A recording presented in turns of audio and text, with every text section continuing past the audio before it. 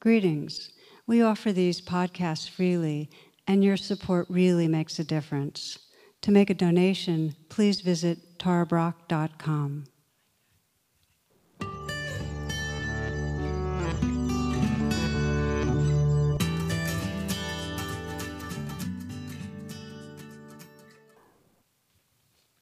Namaste and welcome, friends. It's good to be with you. So our reflection today is on purposefully cultivating loving kindness. And in composing, I was remembering what was probably my first introduction. And I happened to be in a yoga class. I was 19 years old. And the yoga teacher said, put your right arm over your left and hug yourself. And we did that. And then she said, and put your left arm over your right and hug your evil twin. Well, so we all thought that was pretty comical. And also, as it turns out, it was quite valuable to embrace ourselves in those ways. Many of you are familiar with the Pali word metta.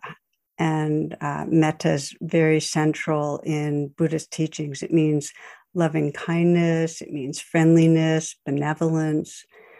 One with metta has unconditional goodwill towards all. And so metta is this heart energy of warmth and openness and brightness that really awakens as we realize our belonging to each other and to all of life.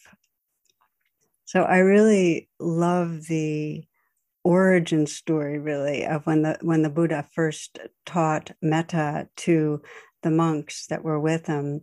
And they had been out in the forest meditating, and they had encountered these tree spirits. And these tree spirits had been offended by the presence of the monks. They felt kind of invaded. And so they tried to scare them off and were successful. They scared them off with these frightening sights and shrieks and terrible smells and so on. So the monks went back to the Buddha, very, very frightened, and said, please send us to some other forest. We don't want to go back there. And he refused. He said, no, it's really important that you go back, but here's your protection. And that's when he taught them the loving kindness practice, the metta practice. And so they went back with their instructions to really bring a spirit of friendliness, to see the goodness of all the life forms around them and to offer loving care. And as the story goes, the acting out of these tree spirits is seized, and in that field of friendliness. And all this reverence and care was being generated by the monks, and the tree spirits were so moved that it actually brought to them the sense of wanting to protect the monks, create a safe space for the monks, for their peace of mind and well-being. So that was when the first loving kindness practice was taught. And what it really does is it shows the power when we're caught in feeling separate, when we're frightened, the power of intentionally looking towards and affirming our loving connection with our world, doing that on purpose. I was corresponding with the poet Daniel Ladinsky. He's the one who translated a lot of the Hafiz that many of us read, the poetry from Hafiz.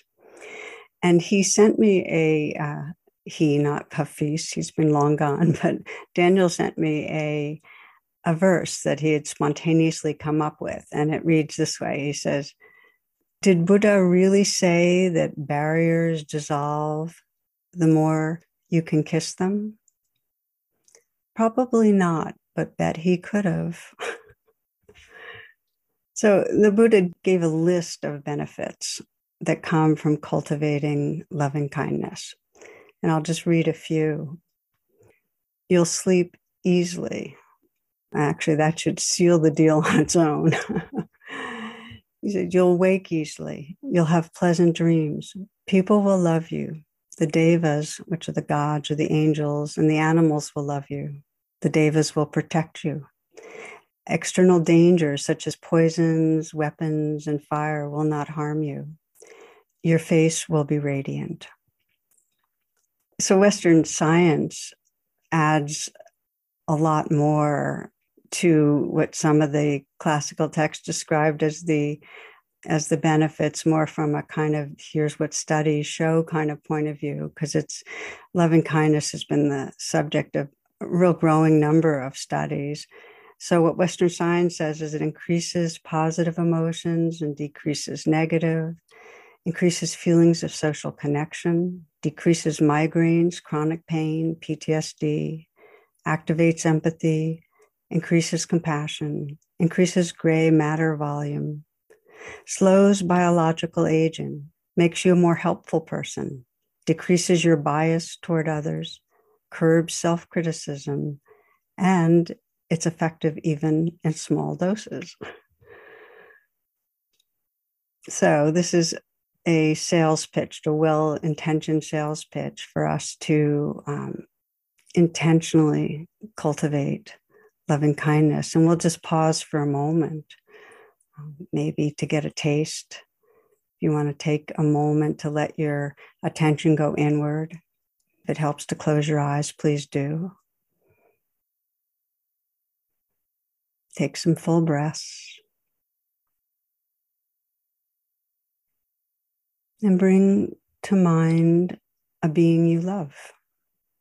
Ideally, where there's a kind of uncomplicated love. Child, dog, member of your family, friend.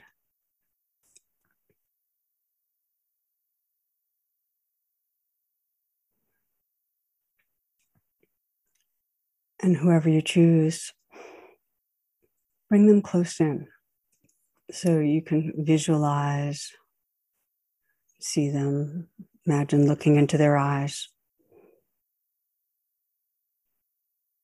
And in your mind's eye, just hear the words, I love you. You might add the being's name, I love you.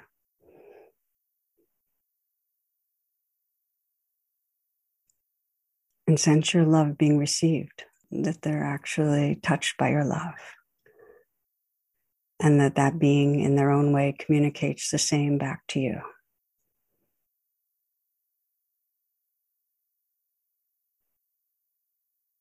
Imagine that. And just allow yourself in this simple way just to feel the purity of loving, how it brings you home to really the essence of who you are, the basic goodness of who you are.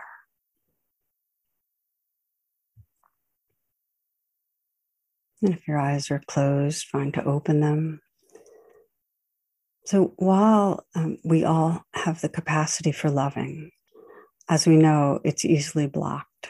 If we just look at daily life, we can sense that. And the good news is that scientists and contemplatives agree that we can actually activate and nourish love. We can really bring it into its fullness if we practice, if there's a purposeful practice. And most people think of the loving kindness practice they hear about, and they think of it as reciting, repeating sets of well-wishing to ourselves and others in widening circles. And that's certainly a traditional form. But it's helpful to know that metta practice is any way of directing attention that opens your heart. And it could be through imagery, through touch, through asking questions, inquiry to your own heart, through journaling. What I'd like to focus on in this reflection that we'll be doing together, this talk, is what's really the ground of the practice. And it has to do with learning to see intrinsic goodness in all beings. That's like the ground level dedication, that kind of prayer. May I see the goodness in all beings. And that perception of goodness undoes the blocks to loving. It's what we're really doing is undoing the negativity bias that keeps us locked in judgment, and it just armors our heart. So seeing the goodness, that's what Thomas Merton described, seeing the secret beauty in all beings. And it opens us up to that field of appreciation and friendliness and love. So as mentioned, it takes intentionality. It has to matter to you because it requires some focus and some practice. Because otherwise, if we don't, that conditioning of our mind and our survival brain and our fears keeps us armored. So we'll pause again. We'll pause again, friends, and let's just feel in our own ways our intention. And the approach to that is this: if you let your attention go inward again and feel yourself right here, feel your breathing body.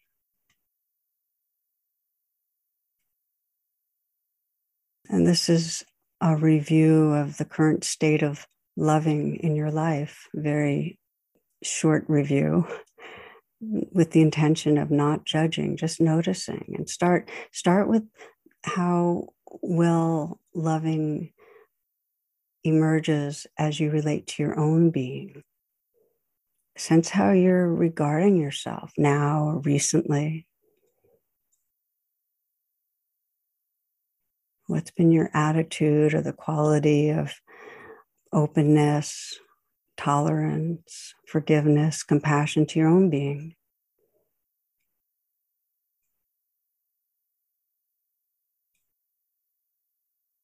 And you might sense if there's something between you and relating with care to your own being. Just notice.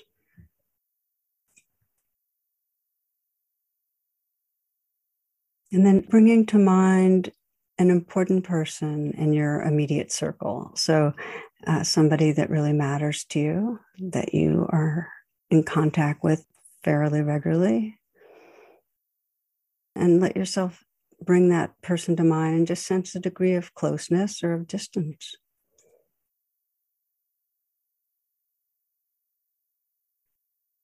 How much open-heartedness there is, and what might be between you and feeling open-hearted. So again, without judgment.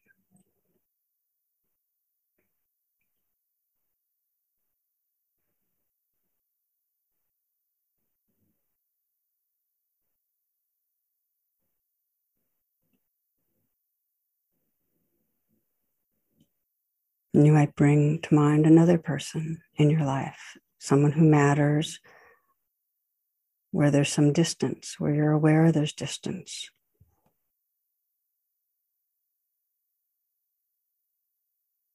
There may be some judgment or blame or misunderstanding, but take some moments to notice what's between you and relating with real open-heartedness, with tenderness and care towards that person.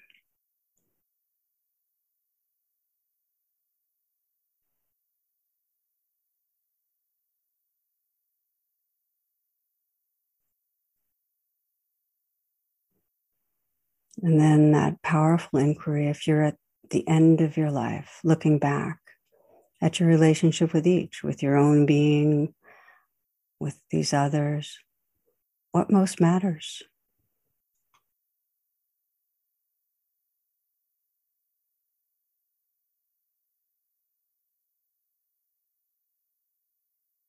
Maybe reminding yourself of what it's like, the moments when there is that flow of loving kindness, of care, of friendliness.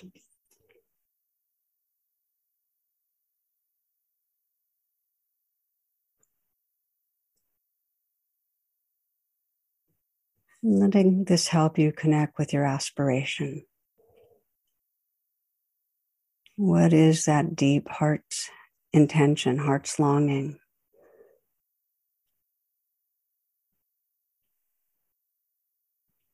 Sensing that intention to see that secret beauty, to remember the goodness,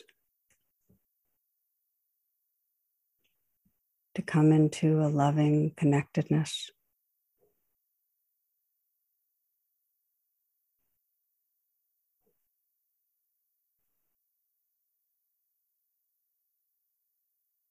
So sensing what matters to you and sense the goodness in you that that aspiration comes from.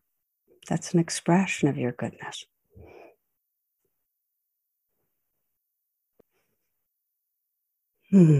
Okay, so we'll keep going here.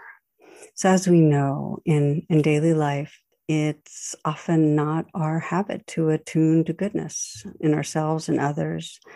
Perhaps most with ourselves, that's not where our attention goes.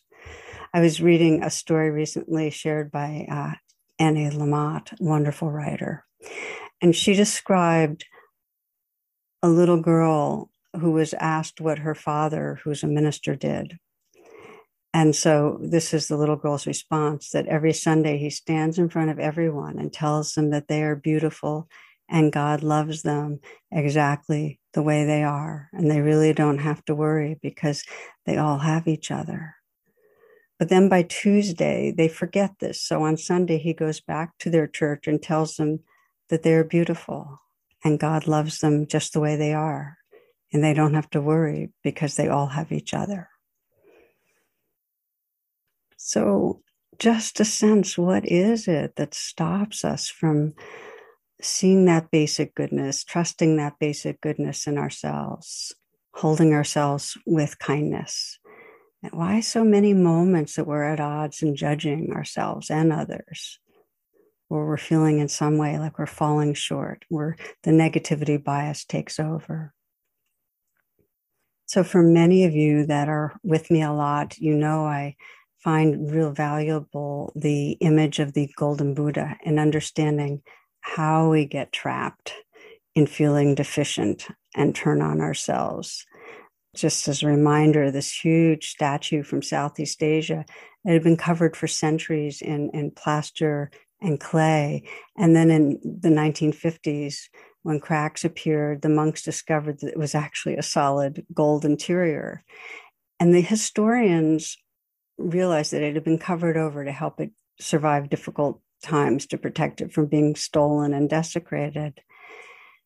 And that is so powerful because when you think of it, that's what our survival brains do.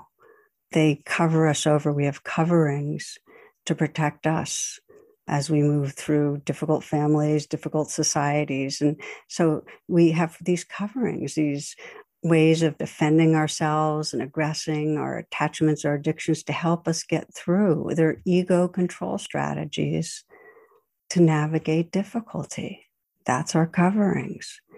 And our suffering arises because we think we're the coverings and we forget the gold. We identify with the ego coverings, feeling separate and deficient, and we forget we're the gold. And then when we look at others, we see their coverings. We forget the gold in them.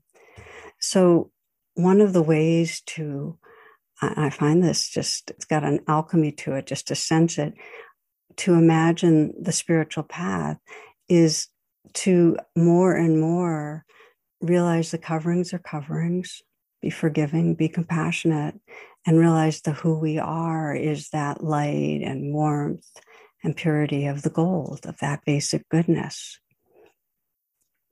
The starting place, we start with right where we are, where we start sensing, oh, so I'm feeling stuck and there's some block between me and trusting my own goodness or looking at others and feeling that sense of appreciation and love. There's something between me and that. And just a sense that we get caught in our egoic coverings. So a personal sharing, a few months ago, I was in a conversation with a very dear friend. I've known her over 30 years, and we scheduled it during a demanding stretch. And after the call, I realized that throughout I'd in some way been looking for ways to make it shorter or end it. And I had been sidestepping her overtures for us to have a visit. I'd been pretty defended and not really attuned to her, what I love about her. Instead, she became clumped with a demanding world out there. Someone who wanted more from me, a kind of a threat to my protected space of time. And I deepened attention when I realized that. and sense, okay, so these are the coverings that get in the way. Part of the coverings are my ego's worthwhileness project, where I'm trying to get things done. And when I'm busy trying to get things done, others become some sort of a threat to that. Or part of my ego's fear, that's part of the coverings that I'm going to let someone down. And then that actually prevents me from relaxing and just seeing who's there. And then, of course, part of the ego's covering is the self-judgment that I'm letting people down and I need to be better. And that self-judgment makes it worse. So the point is that these were the layerings that were blocking me from just simply taking in her goodness, which I so love, her bright heart and creativity, her humor. So it was a habit of self-protection, the coverings. So first of all, to say, if we want to shift, if we want to start waking ourselves up from the coverings and become part of that field of loving the gold, the first step is to just forgive the coverings, to be really compassionate and to realize that under them was just this attempt of our being to find a way through difficulty. It's not badly intended. So I was kind to myself about it. And the next call was last week that I had with her. And I was far more intentional. I was actually practicing loving kindness practice. I was still aware of the ego coverings, where I was protective, where she had some wanting, but they didn't have power. It was almost like the coverings were more transparent. And what was shining through was I was really able to enjoy her goodness and feel our loving and laugh together. If we're on to ourselves, if we see our patterns, they'll still play out. They do. So we have to forgive them and hold them with compassion. But if we're onto them and we hold them with compassion and we forgive them, then that awareness makes it so that they don't have so much hold over us. We can attend more to the goodness inside ourselves and each other. So to help us reflect on this, because what I really am hoping is that you'll in your own life kind of look at your different relationships and go, oh, okay, so where are the habits and my coverings, my defenses, my fears and so on? How are they blocking a flow of loving that is so precious?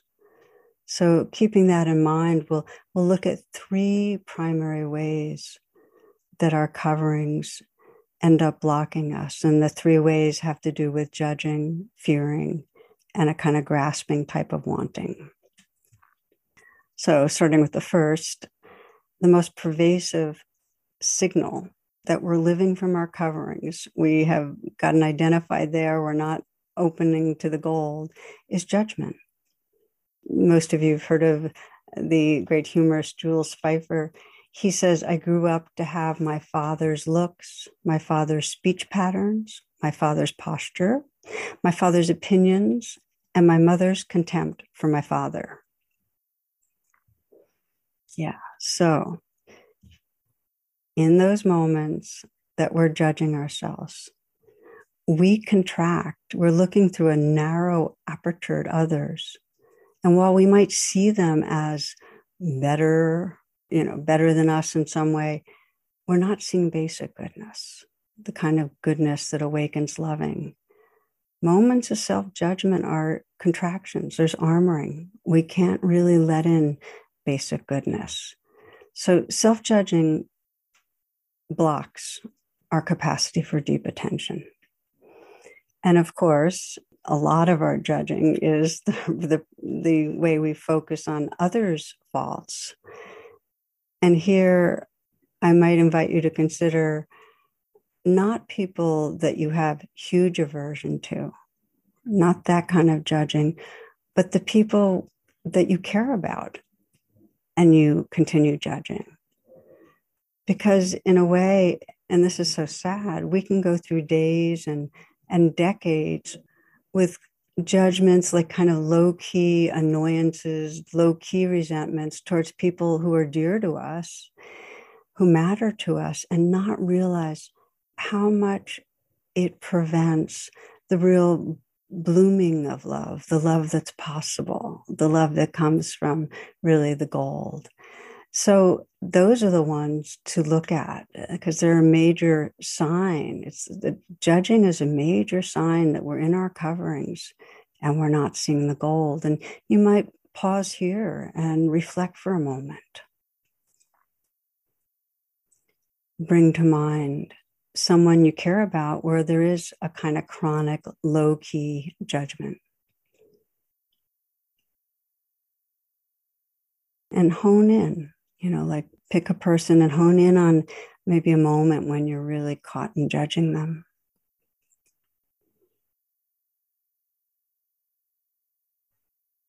Remind yourself of what goes through your mind, how they're falling short, how they're not meeting an expectation.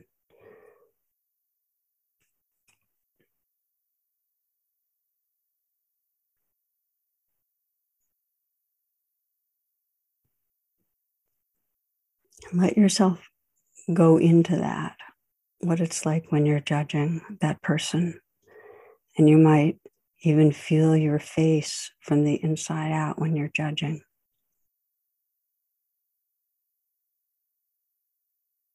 Feel the body, your heart. Just notice what happens. Get a sense of your experience of yourself when you're living inside that kind of judgmental ego covering. Notice if you like yourself. Notice what you're forgetting about who you are and about what matters.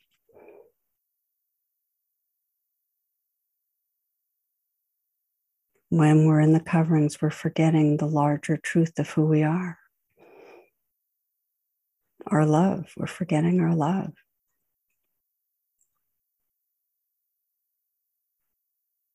You might turn your attention to the person. And when you're judging, just notice what is it you're not seeing about them? What are you forgetting or missing?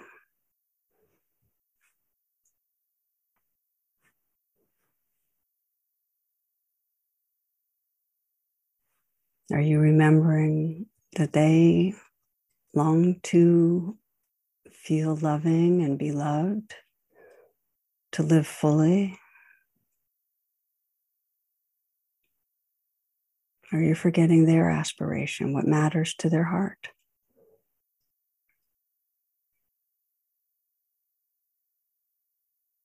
So this is the first area of how the ego coverings contract us and prevent us from seeing a larger truth and prevent us from feeling the fullness of loving. And the second area is fear.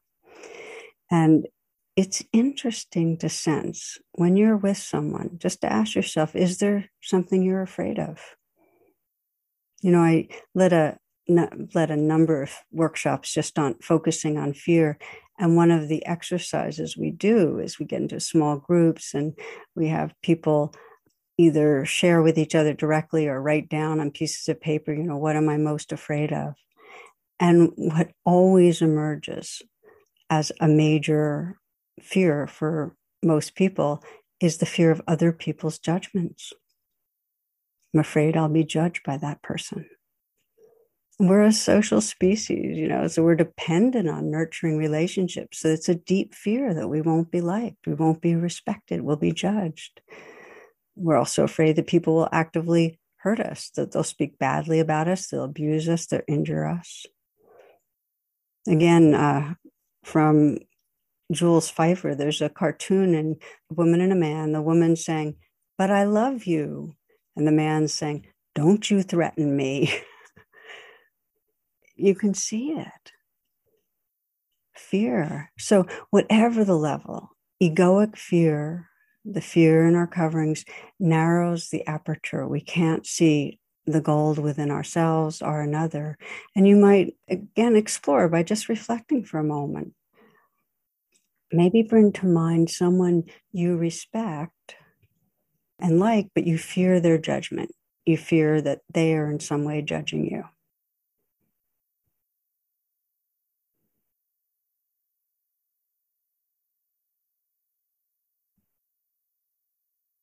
So imagine that. Imagine a person. Imagine being with them. And sense the experience of what it's like to be afraid of their judgment. And again, sensing when you're afraid of their judgment, just feel it. Feel your face from the inside, what it's like when you're afraid of another's judgment. Your body and your heart. So get the experience of the ego fear that has taken over to some degree, but that being in that covering.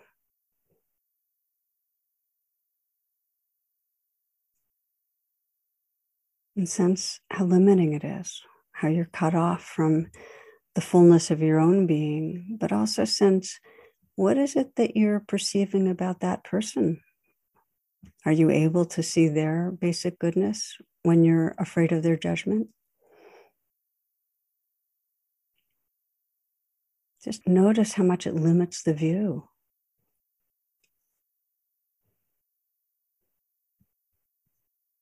So we're exploring how judgment and now fear really blocks our capacity to see goodness.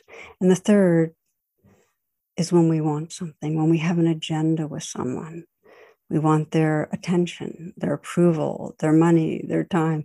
It's impossible to see the goal, to see the wholeness of a being when we're fixated on wanting something from them, including wanting to be closer or grasping around. I want to be closer to you. I want you to share more with me.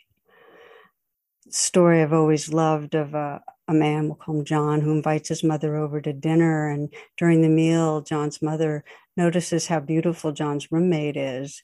And she's long suspected a relationship between John and his roommate. And this makes her even more curious. And so watching the two interact over the evening, she's wondering if they've held back from her something. And reading his mother's thoughts, John says, I know what you might be thinking, but I assure you that Carrie and I are just roommates.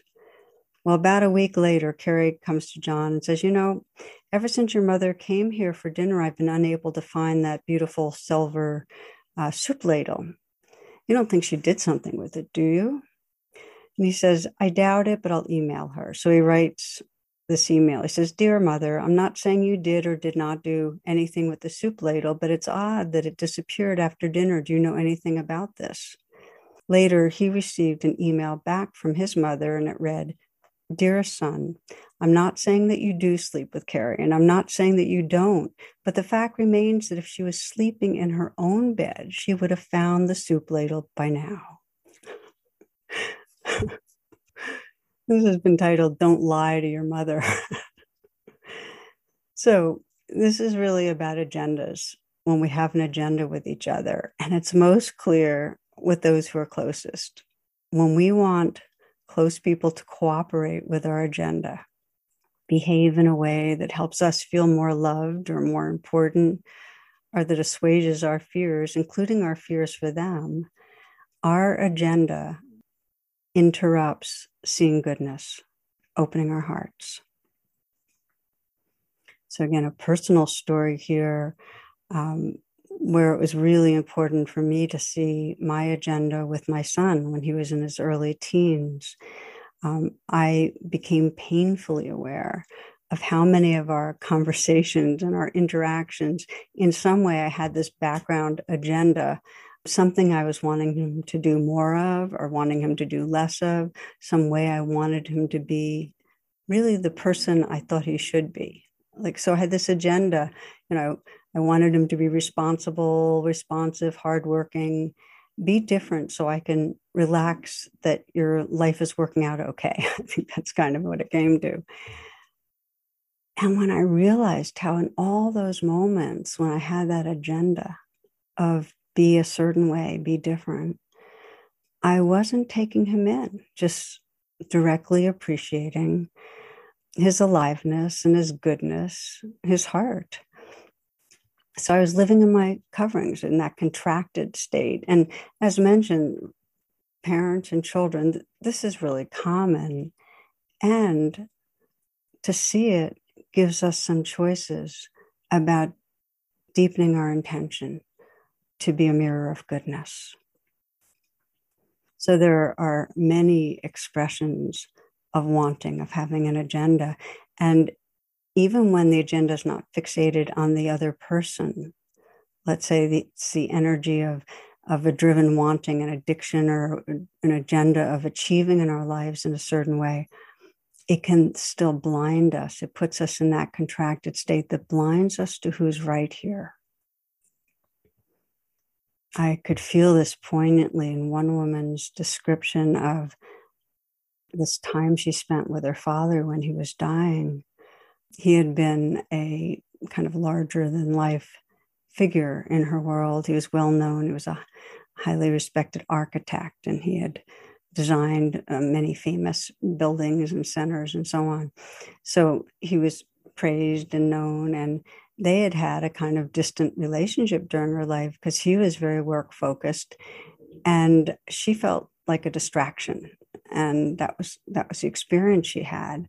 And it caused her a lot of pain. She had to do a lot of inner work with that. But now at the end of their life, he wasn't so ambitious and focused outward like that. They were spending a lot of time together. So she describes at one point in their talking, asking him what of his accomplishments he felt most proud of. And there was a long pause. And then with tears in his eyes, he looked at her and he said, "You, of course." He loved her, that was the gold in him. But he had been caught for decades in a kind of grasping that kept him from taking her in or mirroring her goodness back and opening that flow of loving that would have been so healing at the time. So we'll pause again, maybe a bit of a reflection for you of someone you care about and you have an agenda with. Someone you care about and you have an agenda. You want them to give you attention or approval or reassurance, give you time, give you money. In some way you want them to cooperate. So take a moment to bring someone to mind and sense what it's like when that agenda is activated.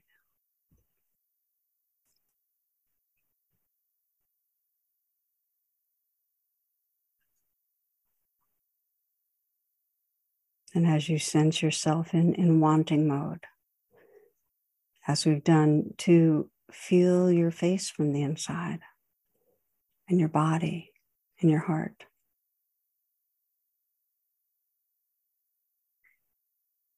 Sense the impact on your sense of your own being, your own wholeness.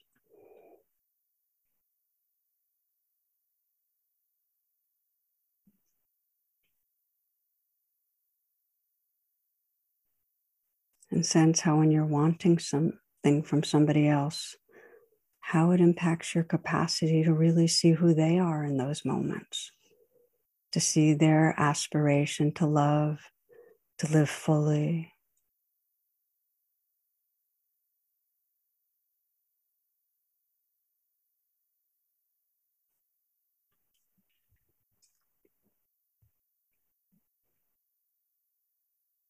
As you're ready, take a few full breaths. So what we've done is we've reviewed the key ways that we contract and are unable to see the larger truth, the goodness within ourselves and within others. And sadly, it can go on for decades. I remember Ram Dass sharing how for most of his adult life, he and his father were always at each other, were always judging each other, trying to change each other. And then he said, towards the end of his life, they both dropped that. And then he said, we became friends. So we don't have to wait decades or to the end of life to start training to see the goodness, to remember the goodness, our own, others, and really live from that. We can be intentional. There's a story a doctor described an early morning appointment with an elderly gentleman. And he was in a real rush. He'd come in, I think, at 8:30, and he was in a rush because he had an appointment at 9. And so she was taking care of him and asked if he was going to another doctor's appointment. And he said no, he needed to go to the nursing home and eat breakfast with his wife. So she inquired after his wife's health, and he told her that she had been there for a while and she was a victim of Alzheimer's disease. And then as they continued talking, the doctor asked, well, will she be upset if you're a little bit late? And he replied that she no longer knew who he was, that she had not recognized him for 5 years now.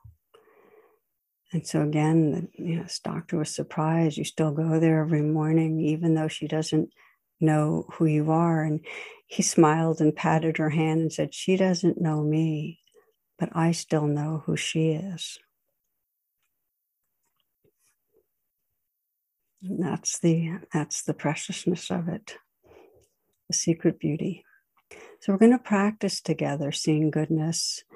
But before we do, I want to take a moment to say that the value of seeing goodness extends beyond personal relationships. And that's been what I've been focusing on. It extends to our wider society, really shifting how do we perceive groups of people that we don't know, groups of people we might stereotype. How do we get off of the covering and really open to something more true? Because it becomes a crucial part of evolving consciousness so that we can heal the divisions in our world, this capacity to see basic goodness. I was listening very recently to a wonderful interview on being with Krista Tippett, and she was interviewing Trabian Shorters, and he's a visionary, a brilliant thinker, and he coined a term, asset framing, and its opposite, to understand it, is really deficit framing, the negativity bias, which is the way most of the world perceives. So he describes how often we consider a group of people of difference, whether it's socioeconomic, race, or religion, we focus on what's wrong. We do this deficit framing. And here's what's so compelling about it.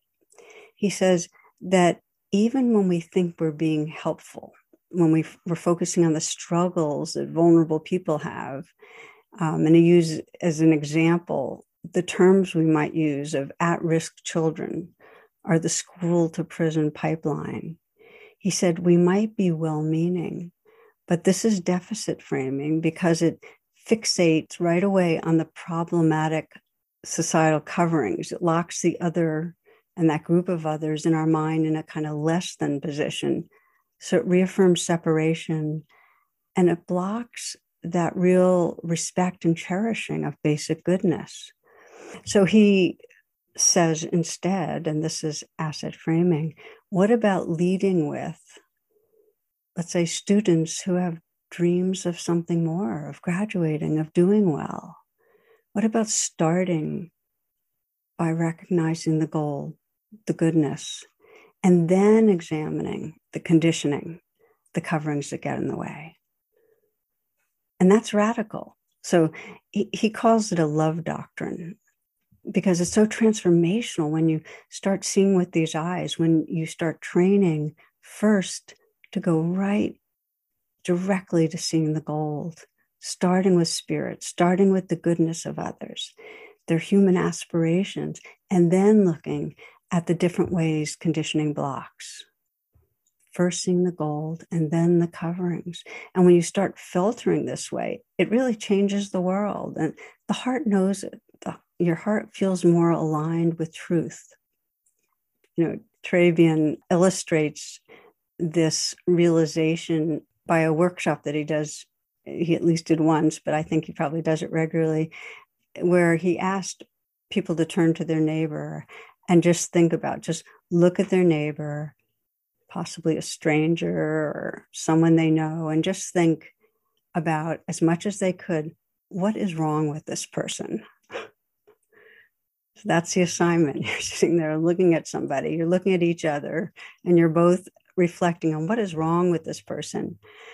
And you can sense the power in that, because as he describes, it lets people know at a gut level, it's wrong to do that. It feels bad when you have to do that, and when someone can see you doing it. In your spirit, fixating on what's wrong, that's not the way to do it.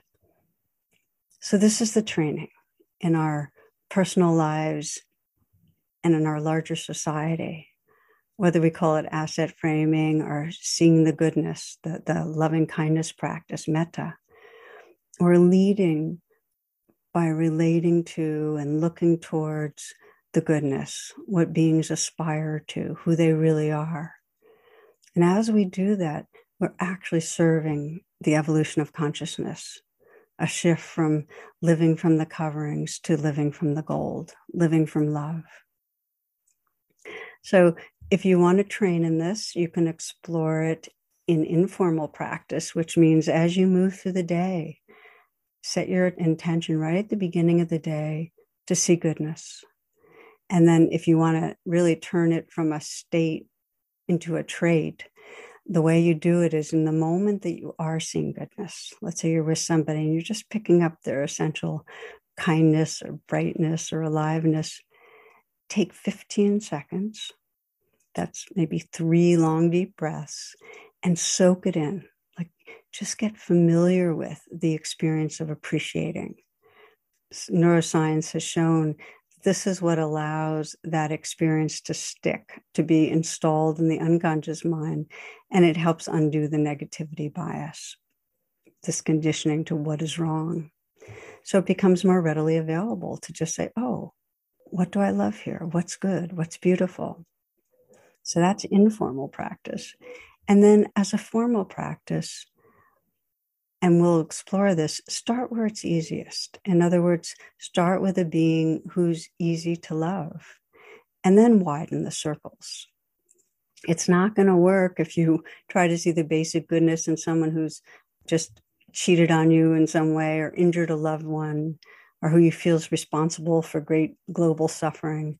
Start where it's easiest and comes naturally. Okay, friends, let's practice together. This isn't a long practice, and you can extend it on your own. But take these few moments to arrive again. And in this pause, feel the breath and feel your body. And you might visualize and sense a smile spreading through your heart.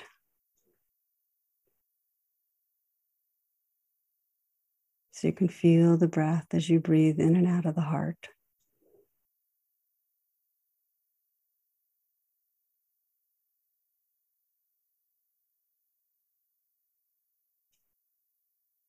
And sense your intention. Whatever your words are, in some way that intention to cultivate loving kindness, to learn to see the goodness.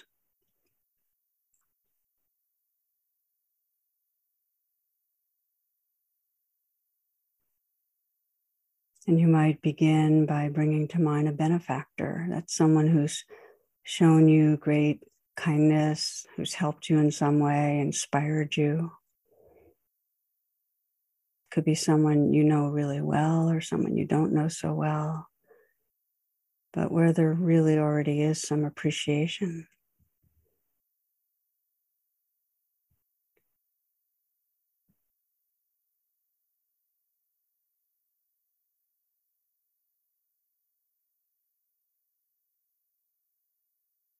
And take some moments to see their goodness, to see the spirit, the heart, the loving that lives through them.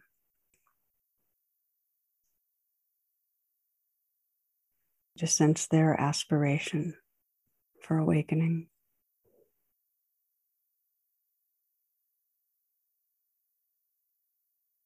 And as you do, you might, using the person's name, say thank you or bow.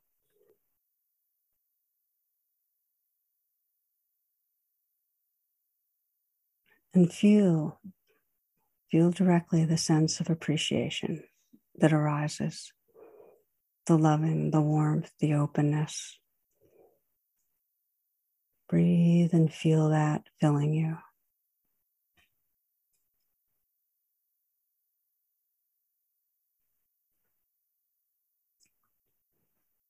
Then you might bring to mind someone who's dear to you, someone who you do get caught up with judgments.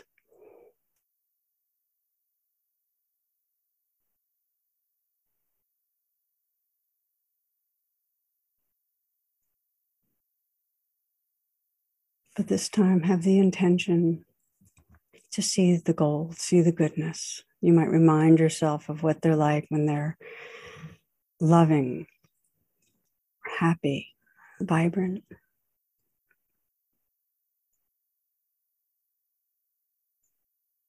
When they're feeling loved, when they're feeling well-being, and just sense what you love about them.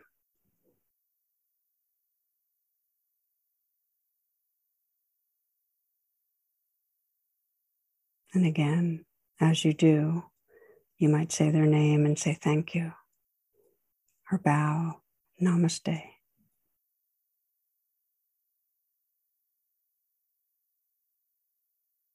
And let in the experience, that kind of purity of just appreciation and love.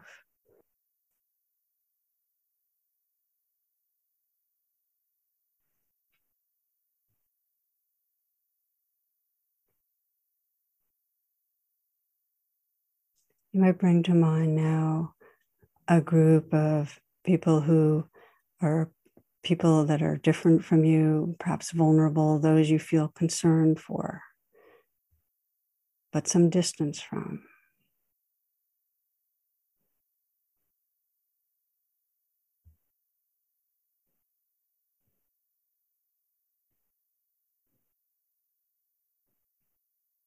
And as we talked about with asset framing, seeing the goodness, you might imagine an individual from this group and sense what their aspiration might be. How, like you, they really want to live fully, to have a meaningful life, to feel connected, to feel loving and loved.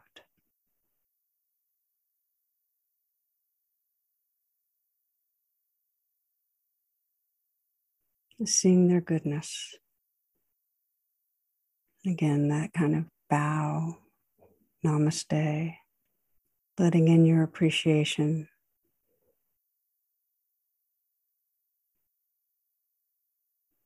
Feeling it fill you.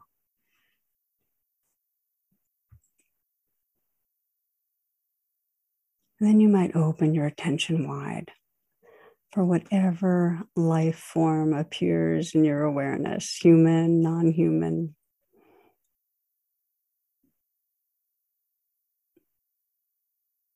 Sensing in each that same aliveness that's living through you, that same basic awareness, that same love of living.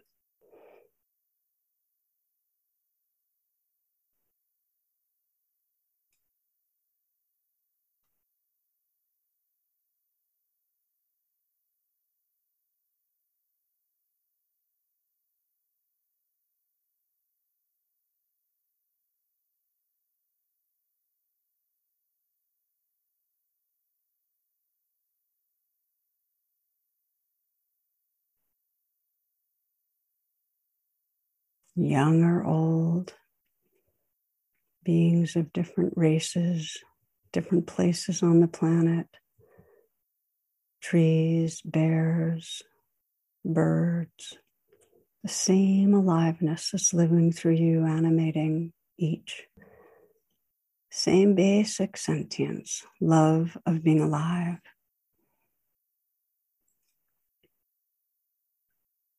And the preciousness of belonging, that field of loving. Sri Nisargadatta says, when you know beyond all doubting that the same life flows through all that is, and you are that life, you will love all naturally and spontaneously.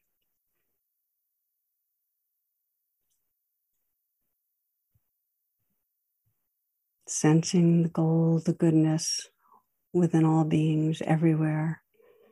Your heart is wide as the world, including all.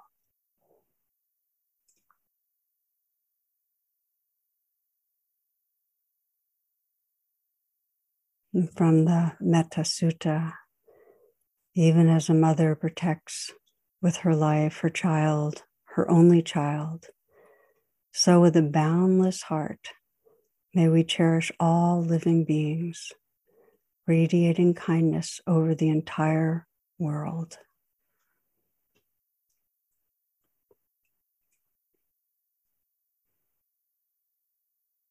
Thank you, friends, for your attention and presence. Love and blessings to each.